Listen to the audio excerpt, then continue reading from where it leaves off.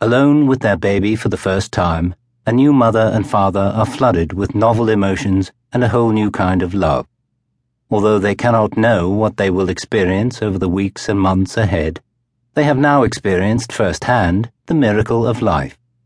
For them, this moment is one of a kind, a unique event in the history of humankind.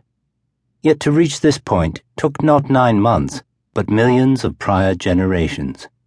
What the mother has undergone and how the pregnancy and mothering will change her, what the father has contributed, and how this tiny, helpless infant will gradually develop into a full-grown adult belong to a story much bigger than theirs. It is the natural history of how human beings reproduce. Human reproduction has an extensive natural history, and biological adaptations with that kind of pedigree demand our attention. However, the evolutionary background to human reproduction rarely has been examined in depth. This is odd, as successful breeding is the key to evolution. Furthermore, despite the common assumption that natural is better when it comes to having and raising children, few have thought to ask what is really natural. How did we evolve to reproduce and raise children? In order to answer this question, we must peer millions of years into the past. The features of our reproductive biology evolved in our vertebrate and primate forebears, including the basic anatomy of our reproductive organs, internal fertilization, breastfeeding, and the practice of toting babies around. By understanding how and in what environment these features evolved, we can make reproductive decisions that ensure our health and well-being and that of our offspring. But this book is not about returning to a primitive lifestyle.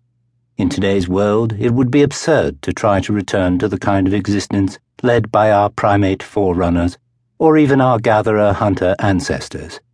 Rather, it will provide much-needed context for our current reproductive behaviors in order to dispel harmful notions, promote practices and technologies that reflect a deep understanding of natural human biology, for example, the birth control pill, and most of all, put minds at ease about such fraught topics as breastfeeding duration, different forms of birth control, and attachment parenting. The scientific mysteries explored will, I hope, lead listeners to better decisions on their reproductive journeys. Ultimately, my goal is to enhance the richness and naturalness of the reproductive experience by connecting it with the entire history of Homo sapiens, that remarkably equipped primate.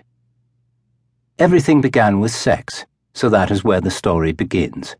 In Chapter 1, I discuss the evolution of human sex cells and explain why sperms and eggs are so different in size.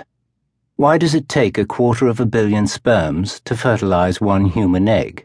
We really need an answer to this question, as there is mounting evidence for a worldwide decline in sperm counts, with rising levels of bisphenol A as a prime suspect for its cause. Chapter 2 is about cycles and seasonality.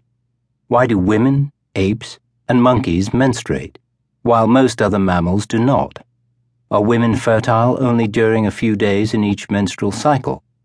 I explore the implications of seasonal patterns in conception and birth, especially regarding the conflict between our biological clocks and the modern age of electric light. Chapters 3 and 4 take us from mating to conception.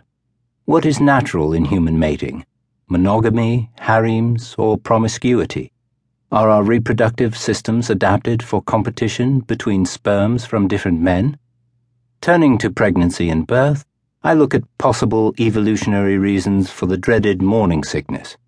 Did nausea and vomiting evolve to protect the fetus against perils of the mother's diet? I also explore the mystery of why human birth is uniquely challenging, making help for midwives almost indispensable. We move on to development in Chapter 5, which focuses on the vital topic of the human brain and how its uniquely large size has been a driver for many adaptations in the way we reproduce and care for our young. Why are human babies born in comparatively immature state, requiring intensive caregiving?